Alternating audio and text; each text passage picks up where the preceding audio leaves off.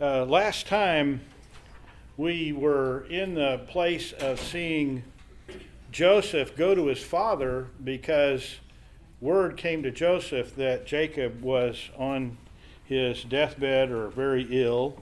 And so Joseph goes to Jacob. Also, of course, we know his name is Israel, and takes his sons Ephraim and Manasseh. And Jacob works, gets up his strength, and visits with Joseph. A part of that, he elevates Ephraim and Manasseh to be equal with the other brothers of Joseph, meaning that Joseph's two sons that were born before Jacob came to Egypt would be sharing equally with the other brothers. And we'll see more of that today maybe not today, but before we're done with looking at chapter 49. And so that effectively gives Joseph a double portion because each of his sons will get a portion of the inheritance. What's the primary asset of their inheritance? The promise. Yeah, the promise, which includes the promised land. This whole idea of a promise begins to move toward the return to Canaan and the division of the land as they take that land to be their own. Any other children that are born to Joseph would not share in that same way, would be included under Ephraim and Manasseh. Jacob then notices there's somebody with Joseph, and he says, "Who's here?" He's effectively blind. Well, it happens to be Ephraim and Manasseh. And Jacob blesses Joseph and his two sons. He's already got a promise from Joseph that he will take him back to Canaan to be buried with the rest of the family. But Joseph puts Manasseh on Jacob's right because Manasseh was the oldest, and as the blessings given with the laying on of the hands on the head, the one on the right is the higher level blessing. And Jacob makes it clear, no, I'm intentionally crossing my arms as I make this blessing because the younger Ephraim will be greater. And Manasseh will also be a large tribe, a nation, but Ephraim will be the greatest. And he gives some property to Joseph from the Amorite that he said he had taken with sword and bow. And we don't know really what that is. And then he says, "I'm about to die. God will be with you and will bring you back to the land of your fathers." So once again, Jacob makes it clear that he is certain that Joseph's offspring will be going back to the land of Canaan, back to the land of the fathers. And throughout this passage, we've seen elements of it where Jacob is speaking prophetically. He's declaring what God is going to do, and with accuracy. And so that takes us to chapter 49. You know as well as I that the chapter divisions are not a part of the original writing, but it's often easy to divide it up that way. But we should realize that the clock continues to tick as we see Joseph is there with Jacob, and then we move into 49, and it's continuing right behind it. To begin with, I'd like to just read the first 4 verses of Genesis 49. Before we get into that, let me just say this. We are not going to cover chapter 49 today, not even close. I don't know if this is 2 sessions or 3 sessions or what it's going to be. Frankly, it's very necessary for us to look forward to see how these words of Jacob, at least in some fashion, are played out in the lives of his sons, the tribes to be the 12 tribes. And so as we look at that, that's going to take a little bit of time. And so we'll look at it son by son. We're going to start with Reuben, of course. He's the first. Well, I say of course. We'll talk about that too. But anyway, let's read Genesis 49, 1 through 4. And Jacob called his sons and said, Gather yourselves together, that I may tell you what shall happen to you in days to come. Assemble and listen, O sons of Jacob, listen to Israel your father. Reuben, you are my firstborn, my might, and the firstfruits of my strength, preeminent in dignity and preeminent in power. Unstable as water, you shall not have preeminence, because you went up to your father's bed, then you defiled it. He went up to my couch. Okay? So it begins with Jacob summoning the sons together. And he said, assemble, be here, gather, and I will tell you what will befall you in the days to come. Now here's Jacob, he's on his deathbed. And if you think about what you might imagine, I mean, I haven't been around that much where there's been this kind of communication. I've been with one of my ancestors, my grandfather on my dad's side, as he passed away. But he had been comatose for days. I mean, this kind of an event I have never witnessed. I've never been a part of it, but there are times when people get a chance to express things when they know they're on their deathbed. And in those moments, you know, what would you want to say to your children, grandchildren, whomever might be there? And I would say typically you're going to want to be an encourager. You're going to want to look at bright memories. You're going to want to move things in a way that you think will be positive for them. You might give them some admonitions.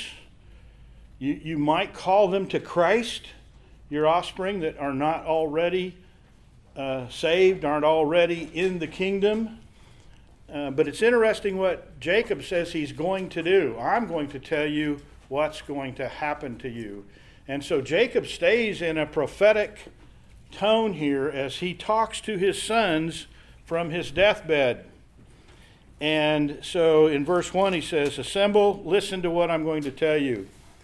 In verse 2 he says, again, gather and hear, O sons of Jacob, and listen to Israel your father, using both of his names. And we know certainly that as time moves forward, we're going to see that this word Israel, this name for Jacob, Israel, is going to become the national identifier in most cases. And so, this is scary. Okay, I feel better now. I looked at my notes and I saw things from last week. But it was just my review.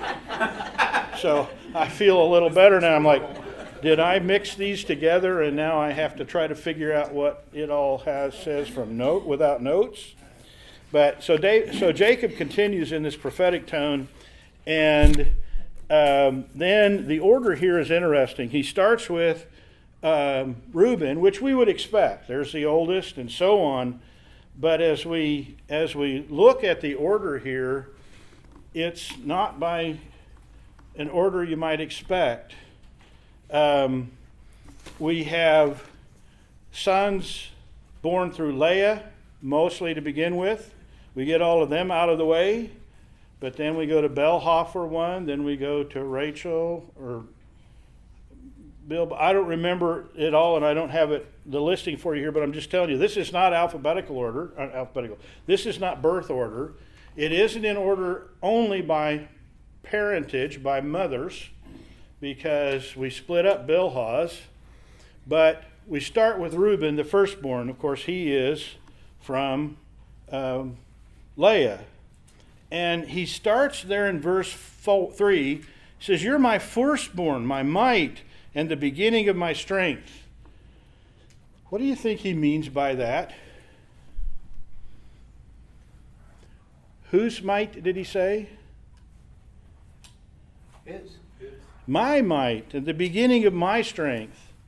And I think it's very typical, looking at a firstborn child, you're going to hang a lot of hopes on that firstborn. And here's this firstborn, he's a son, and you begin to see, particularly when you start thinking about Jacob being the heir of Isaac, being the heir of Abraham, and we've got the promises, and we've got all these things. You know, the kinds of thoughts you would have about that firstborn are, here is a young man, raise him up to be strong and be proud of him. And there's a lot hanging on that firstborn. at this point in time, does Jacob know when Reuben is born that there will be more children? Well, you can anticipate it, but you can't know for sure. After all, your descendancy is from an only child, right? If you back up to Isaac. And so he's looking at that, and this would have been the role that Reuben should have played. A strong firstborn. The oldest is often the leader amongst the children, at least for a period of time. And he said, preeminent in dignity and preeminent in power. You're the first. That's what that preeminent means. It could come out a number of different ways, but preeminent typically means the beginning, the first, the chief, the choice part. And so it shows rank, order. And so you're the firstborn. You're the beginning of it all. That's what you should have begun. But because you went up to your father's bed, then you defiled it, he went up to my couch. What was the sin of Reuben?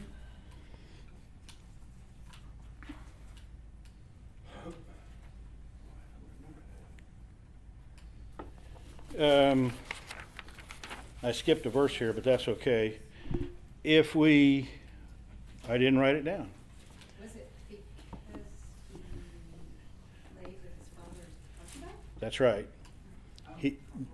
He laid with Rachel's handmaiden, whom also Jacob had fathered children with, right? Remember that? So in that sense, she was a wife of Jacob. Even called them wives in some settings, but in others they kind of get divided off. And so that's how he did the defilement. Prior to that, in verse 4, he said, and I skipped this part of the verse, uncontrolled as water, you shall not have preeminence. Uncontrolled of water, that uncontrolled word, what did... Unstable. Unstable. If you went down to the most common use of the word, it would say boiling like water, when it boils. So that image is just things are moving around. You're all over the map. And because of this uncontrolled nature, because you just boil over and do things, he was involved in Joseph's captivity. He was involved in the sale of Joseph. He was involved in defiling his father's bed with Jacob's wife and mother of other children. And so all of that comes together. And Jacob said, you're not going to be preeminent. You've lost it because of this. In 1 Chronicles, looking ahead,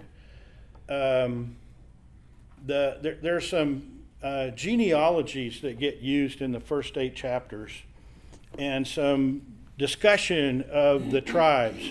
When we get to Chronicles, we're well past the era we're talking about here, obviously.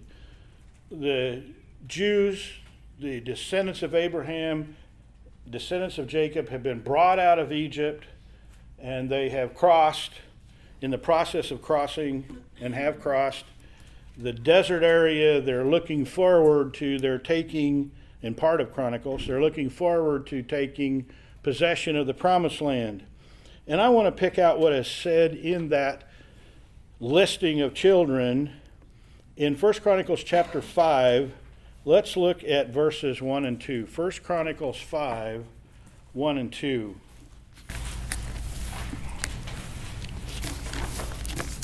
The sons of Reuben, the firstborn of Israel, for he was the firstborn, but because he defied his father's couch, his birthright was given to the sons of Joseph, the son of Israel, so that he could not be enrolled as the oldest son. Though Judah became strong among his brothers, and a chief came from him, yet the birthright belonged to Joseph. Okay, so that, and we'll talk more about those verses, probably not today, but when we get down to talking about Joseph. But, so what happened to Reuben's birthright? Given to the sons of Joseph. It was given to the sons of Joseph, and yet who became the leader of the pack? Judah. So there's 2 roles here that Reuben you might expect could and would have. He would be the firstborn, so he would be the leader of the clan upon Jacob's passing. He would be the new patriarch. And he would get a birthright. What was the most typical part of the physical inheritance that went with the birthright? Do you know what was Jewish custom? Half. Wasn't it half? Half of everything. It was a double portion. Well, oh, yes. If you have 5 kids, divide up 6 piles, and the oldest gets the first 2. And so he should have received a double portion, but that we know went to Joseph because of bringing up his 2 sons as equal. And as far as his leadership role as firstborn, that went to Judah. And so right in Chronicles, they're just keeping track of just what Jacob is saying here. Reuben, you lost it. And you lost it through your own sin. He's still one of the 12, still goes into the promised land. They're still going to get a portion.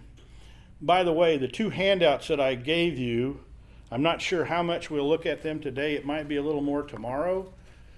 But there are some of these predictions along the way that talk about land and some things, and I want to be able to easily talk about that. So I found those were the best, easiest 2 illustrations I could bring to you from the internet, and I gave you the URLs if you want to go look. I am not necessarily endorsing everything either one of those websites say, okay?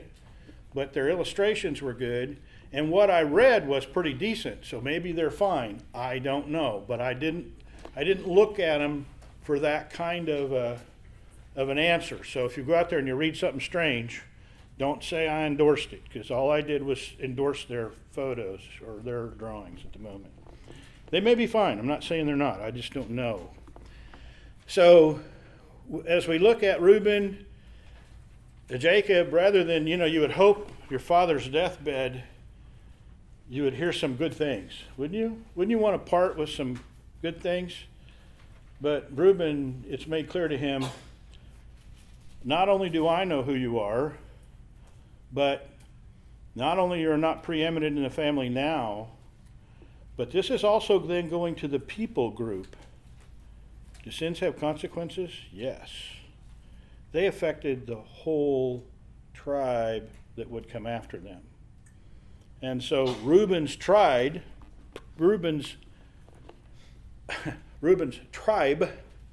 was limited. As a matter of fact, if you just look at it for historical purposes, the tribe of Reuben would be of little importance in the nation's history. Not one judge, prophet, military leader, or other important person came out of the tribe of Reuben. Lots of years went by, lots of opportunities. And there's some other kind of ugly things that tribes did, but most of them still had somebody that would come out in a positive way. In Deuteronomy 33, and I'm not going to ask us to turn there, but Moses makes a prayer, or at least he speaks a blessing on the Israelites before he dies. And, well, we can look at that. Deuteronomy 33, verse 6. This is what Moses has to say about the tribe of Reuben. So it's in the middle of this prayer. I'm pulling out a line. I don't want to read the whole thing. Deuteronomy 33, verse 6.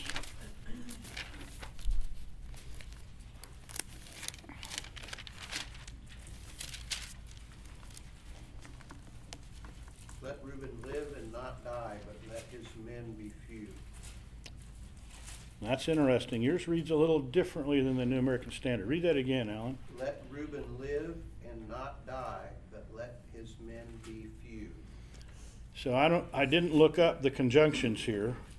Let me read you the New American Standard. There's one word that's different, and it kind of puts a little different twist on that second line. May Reuben live and not die, nor his men be few. That is interesting. I didn't see that coming to look it up. The way that this is interpreted is Reuben's tribe isn't much. And the way that people look at this, and I would look at it the same way, preserve Reuben's tribe. They're not doing real well. Don't want them to just fade out and be nothing.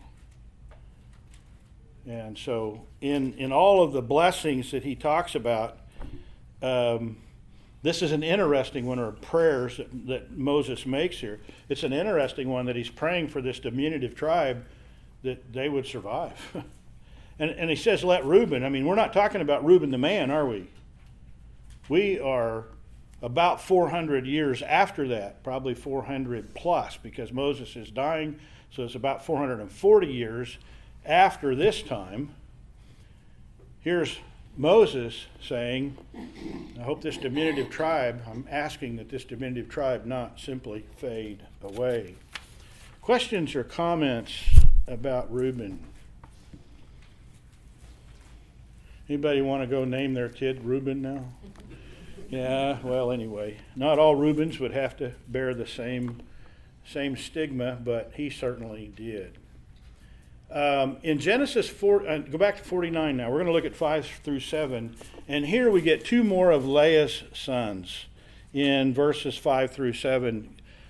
Jacob puts them together in his deathbed discussion here, or prophecy. So let's look at Genesis 49, 5 through 7. Who will read that for us?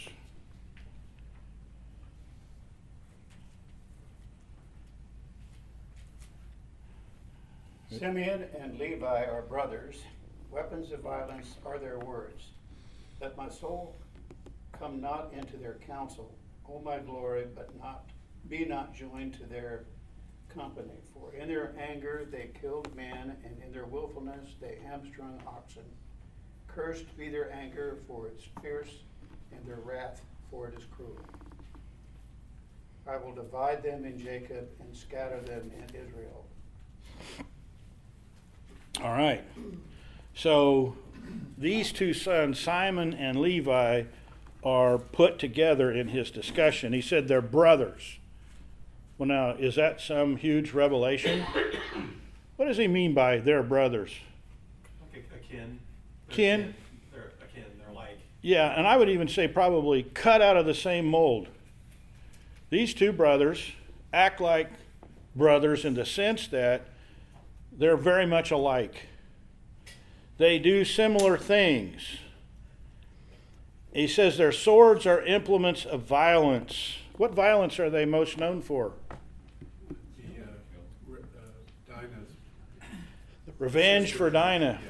They really wipe out the whole town of Shechem in terms of the men. Through a deception, they're promising Dinah in marriage to the one who violated her. And out of that, they tell them all, if you're going to, if we're going to join companies, you got to be circumcised like we are. And so they all think, hey, this is a good idea. It's sold to the men by the leaders of Shechem, the leader of Shechem, the father of this one that did the violation, that, hey, we're going to get a trade with them. They're wealthy. We're going to get a share in their wealth. This is going to be great. So some are looking at funds and their growth financially. Others are looking at, his son is looking at, I want this woman for my wife. And out of that deception, while they're recovering from the challenge of being circumcised, they go in and kill them all. And then they involve their brothers in looting the city and carrying off the non-male people and their goods and the whole thing. Do you remember how Jacob reacted to that? He told him they brought trouble on him and he wouldn't be able to live in that. Yeah, we stink now. And not only do we stink bad enough we have to leave. We can't stay here. They're going to come and wipe us out. Other people will be afraid. But God tells him, no, go. And as they're going, others are afraid of them. But, yeah. Kind of strange, though, when you think about Levi. Yes. Tribe becomes a priestly tribe. Yes, he does. We're going to talk about that just a little bit before we're done here. And so Jacob has some personal reactions to this. He's still bringing it up. I mean, Simon and Levi, at the time, Jacob's really put out with them. What have you done? And they have that speech. Do you remember how they answered Jacob? Well, what were we supposed to do? Let our father or our sister be treated like a harlot? And so they've got their righteous indignation that even in Jacob's rebuff, they're not willing to say, yeah, maybe we should have done something else. And now we're years later at Jacob's deathbed. It's almost like, we got to hear this again? I mean, I don't know what they thought, and I'm not trying to superimpose that, but these guys did something that sticks to them, and it's not going away, and it has an impact. And Jacob essentially says, let my soul not enter into their counsel, let my glory be not the truth of who I am, not be united with their assembly. He goes, these boys were bad enough, I don't want to be associated with them. That's what he says. That's not a very pleasant thing to hear from your father, is it? Apparently, they haven't redeemed themselves. And as he's talking about them, he says, because, why do I not want to be associated with them? In their anger, they slew men. Was it only in the city of Shechem? We don't know. Because the next thing we've not heard about before. In their self-will, they lamed oxen. And typically, laming an oxen was done by cutting a tendon in the leg or the foot that made them where they couldn't really work. Oxen were often used as draft animals, but they couldn't get around. They were crippled up. It was a cruel thing to do. And he goes on in verse 7, he says, cursed be their anger, for it's fierce, and their wrath, for it is cruel. Laming an oxen helps no one. Now, I don't want to justify what they did with regard to Dinah, but they gained from that. They carried off a bunch of wealth. But there's just really no good reason to lame an oxen and make it so it can't work and has difficulty even just continuing to exist on its own. Can't walk right. And so he calls them out as being cruel out of a fierce anger. And so this is what he brings up and says, this is who you boys are. Now, are they still sons of Jacob? Are they still part of the 12 tribes of Israel? Yes, but I will disperse them in Jacob and will scatter them in Israel. Now, there's 2 tribes here, right? So let's talk about that just a little bit. And by the way, I don't want us to miss the first word in verse 7. Cursed be their anger. This isn't a father saying, may you be blessed anyway. He's calling down curses on these 2 boys for the way that they live. And so let's take a look for a moment of the consequences that he calls out there. I will disperse them in Jacob and scatter them in Israel. Well, that's really a different outcome for each of the 2 boys. I first of all want to let you know that in Joshua chapter 13, we can look at verses 8. We're not going to. If we looked at verses 8 through 83, we see Moses dividing up the lands amongst the tribes. And then they go off and they do some of their fighting, and everything's not occupied yet. Not everybody has gone where they were expected to. And Joshua, under his leadership in chapter 18, lays out a process for how the tribes that haven't occupied those spaces yet, how they're going to deal with that. So let's look at Joshua 18, 1 through 7. And while you're turning there, I'm going to tell you that back in Numbers chapter 26, there was a census done by Moses a second time, looking at how many, Joshua 18, 1 through 7, looking at the number of fighting men in each of these tribes. And we read about Reuben and his diminishment, but Simeon is the smallest tribe when Moses does the second census. So they're not exactly prospering in terms of as a people group and as fighting soldiers. But let's look at Joshua 18, 1 through 7. That will show us the process that Joshua intends to use to get the rest of the tribes settled. And so if somebody'd read that for us, I'd really appreciate it. Joshua 18, 1 through 7. Then the whole congregation of the people of Israel assembled at Shiloh and set up the tent of meeting there. The land lay subdued before them. There remained among the people of Israel 7 tribes, whose inheritance had not yet been apportioned.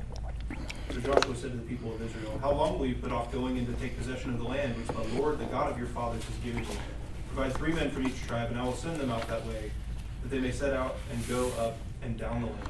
They shall write a description of it with a view to their inheritance, to their inheritances, and then come to you.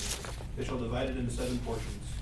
Judah shall come to its territory on the south, and the house of Joseph shall continue in their territory on the north, and you shall describe the land in 7 divisions, and bring the description here to me. And I will cast lots for you here before the Lord our God, and the Levites have no portion among you, for the priesthood of the Lord is their heritage. And Gad and Reuben and half the tribe of Manasseh have received their inheritance beyond the Jordan eastward, which Moses, the servant of the Lord, gave them." Okay?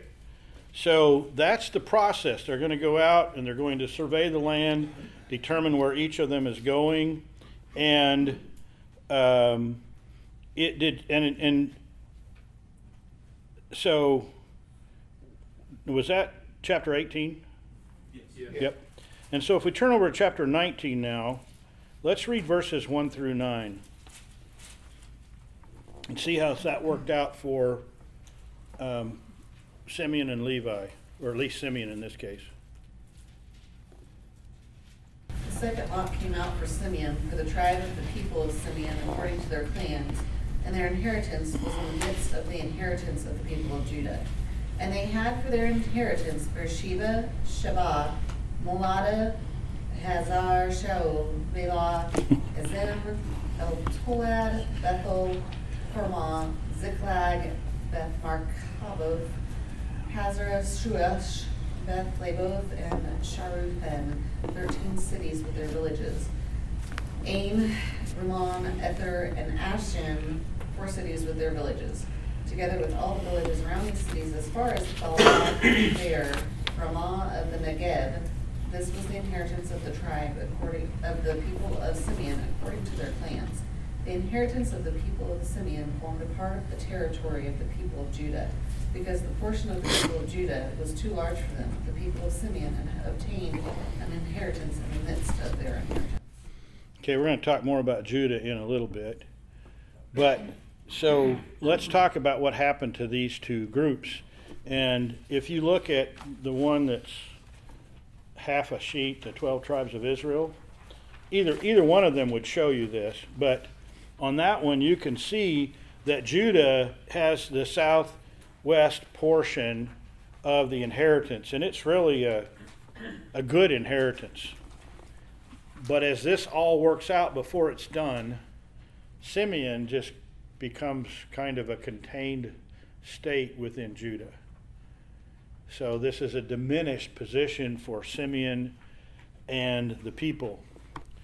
And so that's how it works out. It fits in when Jacob says, "I will disperse them in Jacob." So here they are. Simeon doesn't really have this clear bordered area that's theirs, and they don't have to worry, that they have real dominion over. I mean, they do, but only in the sense that it's in the middle of Judah's bordered area. And that limits it. Now, where does Levi wind up? Scattered. Because why? I mean, not maybe because why, but the mechanism to get there from here, They're the tribe of priests. So they're not allotted a land. They are to be cared for by the other tribes, and they will receive their portions in terms of making a living and so on. Now, they're not entirely left out because, and I made these two. If we had continued down with this one, there was on this web page eventually a description, a representation of where the Levites winded up because they were in charge of the sanctuary cities. And so they had the sanctuary cities were their primary headquarter areas, and they were scattered all over the 12 tribes. And so they had cities pockmarked throughout the promised land. And by God's grace, and because of their loyalty in the time of the Exodus, now, or maybe prior to that a little bit, I hesitated. I copied those words right out of somebody else. Certainly was God's grace. I'm not real sure about their loyalty. You see Levi's involved in numerous sins. Levi's own sons, two of them, were very nonchalant and offensive in how they handled some of their responsibilities in the temple with regard to the fire and the incense, and God just snuffed them out in a hurry. I don't know that Levi wins any great big marks, but who were the two most famous Levites? This is easier than you think. Is it Aaron Aaron? and, Aaron was a brother of Moses. So the one that led them out of Egypt was a Levite, Moses. And his brother Aaron, well, I mean, you stop and think about it. His brother Aaron was the first high priest, and God said the high priestly function was going to come through the tribe of Aaron. You're going to be a direct descendant of Aaron if you wanted to work in the temple or in the tabernacle in that high priestly role. And so God did establish that priestly function within the tribe of Levi, but they certainly are well scattered. Yeah. There was a couple instances where the sons of Levi stood for the Lord, and I think that's one of this the golden calf. Yes. When Moses came down and saw what had happened, he said, "Who's on the Lord's side? Yes. Come stand by me." The only ones that did were the sons of Levi. Yes, And later when Yep. we get to time across the Jordan, it was Phinehas, son of Eleazar, a Levite, who slew the Simeonite man who brought the Midianite woman into the tent and stayed the plague of God. So we see instances where the Levites were faithful, yes. where other tribes were not. And I wouldn't move away from that at all. And I don't mean this to say, no, you're wrong. One of the things, though, that really always bothered me was Aaron's role in the, maybe I want to even say that differently. The golden calf should have never come to be. That's right. And they stood after the golden calf came to be. But what in the world were they doing while it was being made? And including Aaron leading in the building of that golden calf. It's just like, what a high priest you picked, God. But isn't that so true of God picking any of us? I mean, I'm really, when we get done with this, there's a lot of things to say. And we're not going to get done today. But one of the things to say is, these are the guys God chose to build a nation out of. And he would turn to Aaron, who would help the people build the golden calf to be the high priest. Well, God doesn't have, I don't want to say God's a victim, but God in his own choosing picks the least, not the greatest. That way he gets the greatest glory, number one. But number two, if he was going to pick a perfect person, we'd still be waiting for the selection, right? I mean, this is God's works with the people he created, and we have, as a family of people, rebelled and turned against him. And we'll get to some of that more at the end of the chapter, not today. Let's look at Romans. I don't know why I see read Romans every time.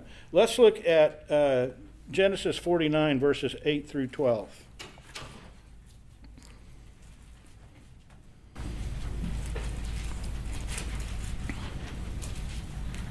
I may have bitten off more than I can chew here, but we'll see how far we can get with it. Genesis 49, 8 through 12. Judah, your brother shall praise you, your hand shall be on the neck of your enemies. Your father's sons shall bow down before you. Judah is a lion's cub. From the prey, my son, you have gone up. He stooped down, he crouched as a lion, and as a lioness who dares ruse him. The scepter shall not depart from Judah, nor the ruler's staff from between his feet, until tribute comes to him, and to him shall be the obedience of the peoples. Binding his foal to the vine, and his donkey's colt to the choice vine, he has washed his garments in wine, and his vesture in the blood of grapes. His eyes are darker than wine, and his teeth whiter than milk. Okay, so now we get to hear about Judah. And we already talked about Judah is going to rise in preeminence. He says, Judah, your brothers will praise you. Your hand shall be on the neck of your enemies. Your father's sons shall bow down to you. Remember when we read over in 1 Chronicles 5, when it talked about the loss of Reuben's position, it said, Judah will prevail over you, over your brothers. And Joseph gets the birthright. That's that passage we read. So that is exactly what we're talking about here, that Judah is going to rise up. And so what will be Judah's relationship among the tribes? Be the leader. He's going to be the leader. In what ways?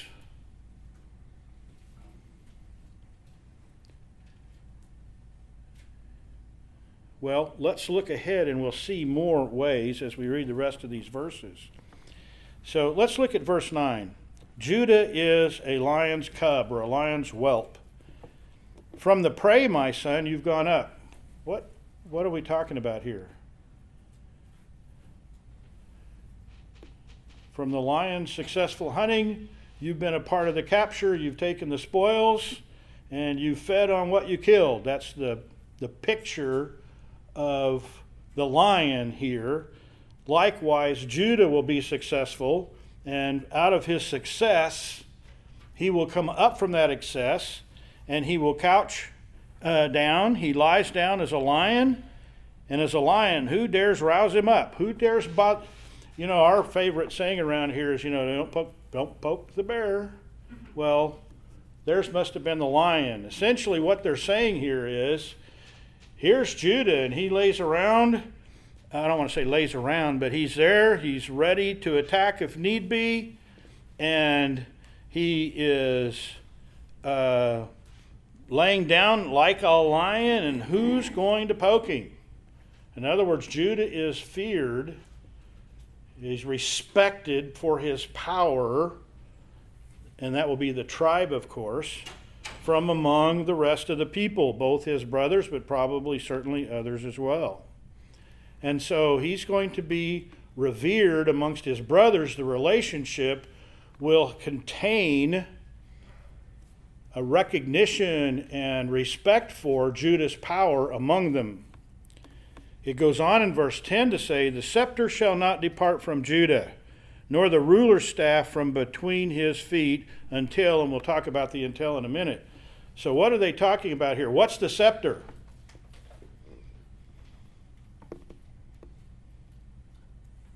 King. Authority. In a physical sense, the scepter was usually something that they held that was the sign of their kingly authority.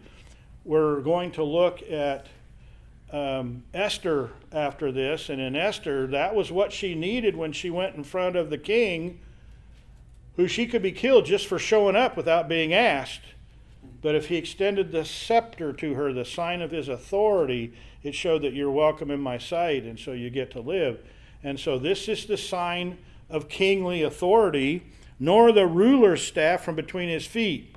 So Judah is going to continue in the role of ruling and leadership until, and the New American Standard says, Shiloh comes. And very clearly, this is a reference to the coming Messiah, to Christ. Now, when Christ comes, that leadership will still stay within Judah's clan, but it becomes transcendent beyond Judah himself. Does that make sense?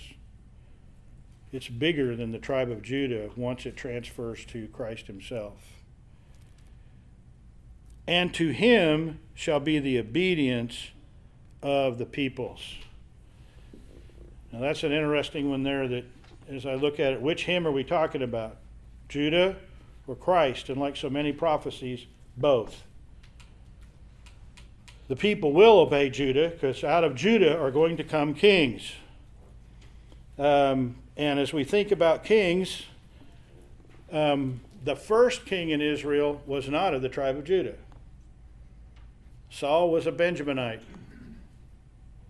as was the Saul of the New Testament, for whatever that's worth. But from them, God leads Saul and is with David. And from David's day forward, it would be a king would come out of the tribe of Judah, even until we reach Christ himself. Look at Revelation. Where did I write that down? It's chapter 5.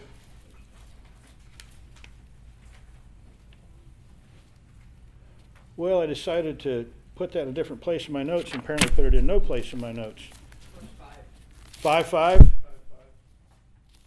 Yeah, I think we were going to read the first 5 verses, because it really paints a picture.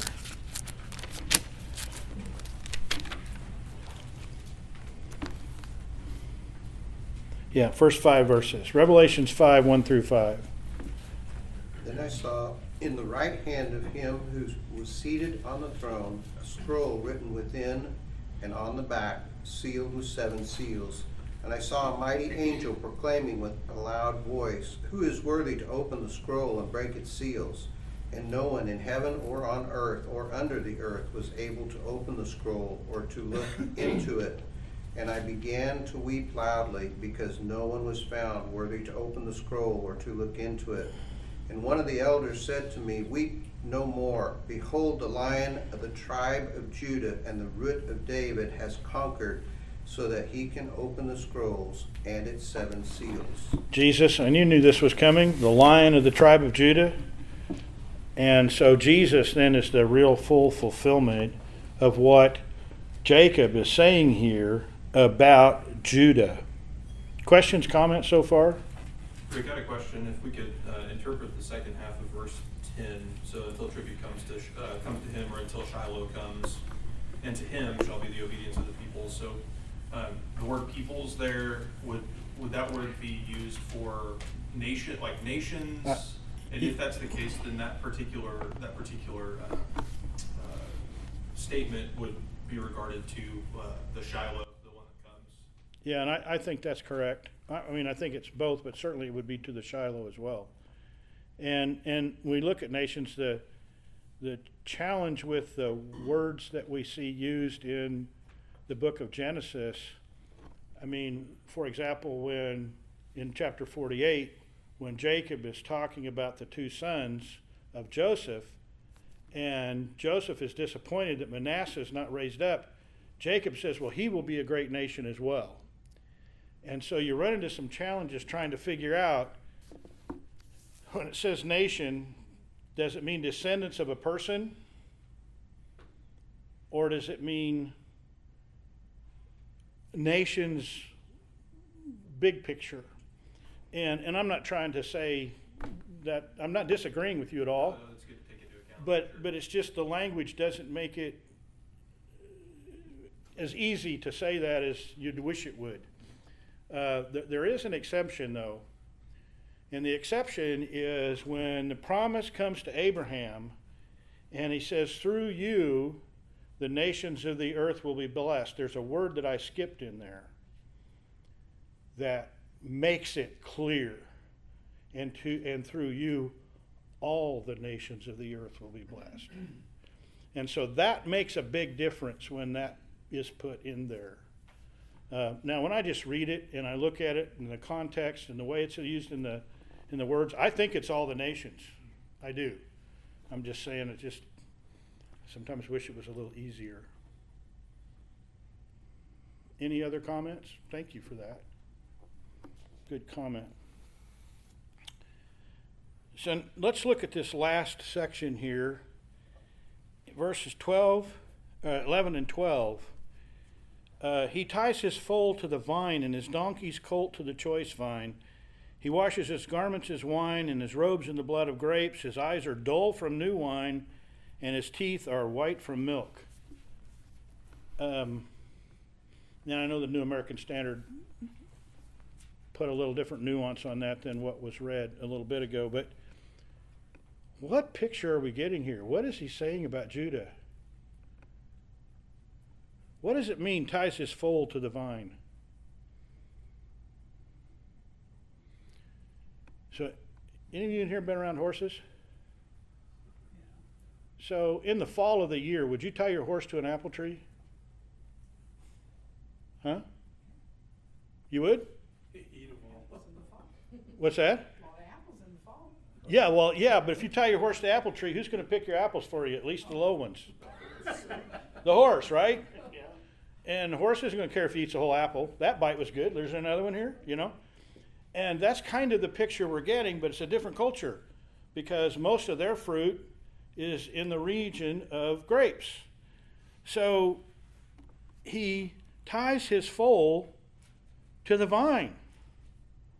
Do you want your critter eating your grapes and the vine that it came on? I don't know about grapevines if they eat them or not. I'm ignorant. But the point is, and he puts his donkey's colt to the choice vine. He didn't just go out and randomly tie him to some vine. He tied him up to one of the choicest vines. Goes on to say he washes his garments with wine and his robes with the blood of grapes. The whole idea here is he's going to have such abundance. It's like saying the streets are paved with gold. We use gold like gravel. What does that mean? There's so much gold here, it's just everywhere. So what? Who cares how you use it? The grapes, the land is producing for them so much. Everything he does prospers. And so, yeah, time to the vine. I don't care. Let him have the grapes. I don't care. I got a lot more over here. I've got enough that even the animals can feast on the grapes. To the point that, oh, my laundry needs done. Well, if you don't want to go down to the creek and get the water, just use the wine. I mean, that's a little bit what a part of this is trying to say is he's being prosperous. So prosperous that his eyes show, in verse 12, his eyes are dull from wine and his teeth white from milk. Drinks so much milk because he's got so much milk that he just consuming it all the time. And physically, in himself, he's prospering as well. And so this is the picture painted of Judah. One of the places that I went to, and I really want to do it, look at Numbers chapter 24. Now, this is a time under Moses yet, and Judah is clearly a part of that, and they're having battles with the local people as they wander around in their 40-year period. They still had some battles with various people groups. One of those people groups was the Moabites, which, by the way, do you remember where Moab comes from? Son of Lot, that's right. And so they're having a real conflict, and Balak is the leader of the Moabites. And he wants a prophet to come up and say everything's going to go great when you go into battle with the Israelites. And so he turns to Balaam, who was known as a prophet in some fashion, to come up and make this prophecy. And so Balaam, typically taking money, is headed up, and to do that, this is where you get Balaam's donkey. His donkey gets in his face through part of this to say, what do you think you're doing? But anyhow, this is what happens when he gets up to Balak and gets ready to give the prophecy. By now, Balaam knows he needs to be honest about whatever God reveals to him, if it's even the God of the Old Testament that does the revealing, and in this case it is. Let's read Numbers 24, verses 1 through 3, and then skip down and read verses 8 and 9.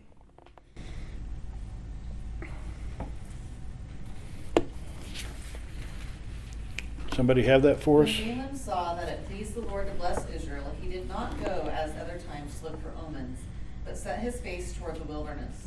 And Balaam lifted up his eyes and saw Israel camping by tribe, and the Spirit of God came upon him. And he took up his discourse and said, skipping to verse 8, God brings him out of Egypt, and is for him like the horns of the wild ox. He shall eat up the nations, his adversaries, and shall break their bones in pieces, and pierce them through with his arrows. He crouched, he lay down like a lion, and like a lioness who will rouse him up. Blessed are those who bless you, and cursed are those who curse you. It's interesting that this same language that Jacob is using to talk about Judah is used by Balaam the prophet to tell Balak exactly what he doesn't want to hear. You're poking a lion, and as you poke the lion, you can expect the results that a person would get when they go poke a lion. And so I just think that's just real interesting that is the condition there. Now, in Noah's second census, I already talked about that once, Judah is the largest tribe. And we won't turn to and read it. It's just going to say what I'm going to tell you, that when they were coming up out of Sinai, they were in hostile territory.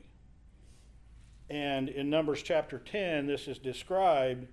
And as they're assembling and getting ready to go, all the tribes are being put together. And who do you suppose is the lead tribe? Judah. And out of which tribe did we get the military leaders that led the whole thing? Judah. And so Judah does emerge as the leadership tribe. And then we're not going to read Joshua 15, 1 through 12. I didn't plan on it if we had lots of time. But you remember what we looked at with regard to Judah? They received a really choice territory there in southern Israel, and it was fairly large if you look at either one of these maps. But you can see that Manasseh actually gets the biggest chunk of ground, but Judah received quite an inheritance. And then in Revelation chapter 5, we already looked at that Jesus is tied with the tribe of Judah as the Lion of the tribe of Judah. Okay, I rushed just a little bit at the end. Sorry about that. Any questions or comments? Going back to Levi and Simeon, I find it interesting that God cursed their anger, not necessarily the persons, because he uses the people, but he curses the anger. And then you see Moses struggle with his anger when he commits murder, and Moses struggle with anger when he hits the rock. And Yeah.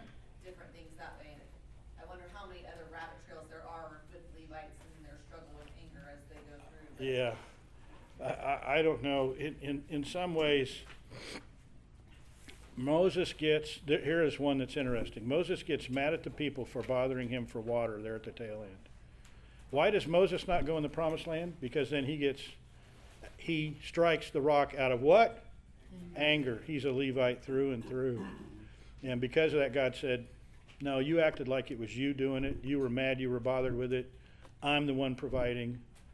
So you'll see it, but you won't enter the promised land. Pretty amazing. So let me close with a word of prayer. Father, you are gracious to us. We see your graciousness beginning to come out of establishing a nation out of these 12 tribes. And Lord, you built it into a great nation, and you even have seen that it exists again yet today. Lord, lead us recognizing that it is out of grace we are led, not because of anything we are, anything we have done that has earned it. Lord, we know that any good thing we have done is because your grace has led us to do it. Thank you for your grace. It's in Jesus' name we pray. Amen. All right, next time we'll pick it up after Judah. And it will be Zebulun.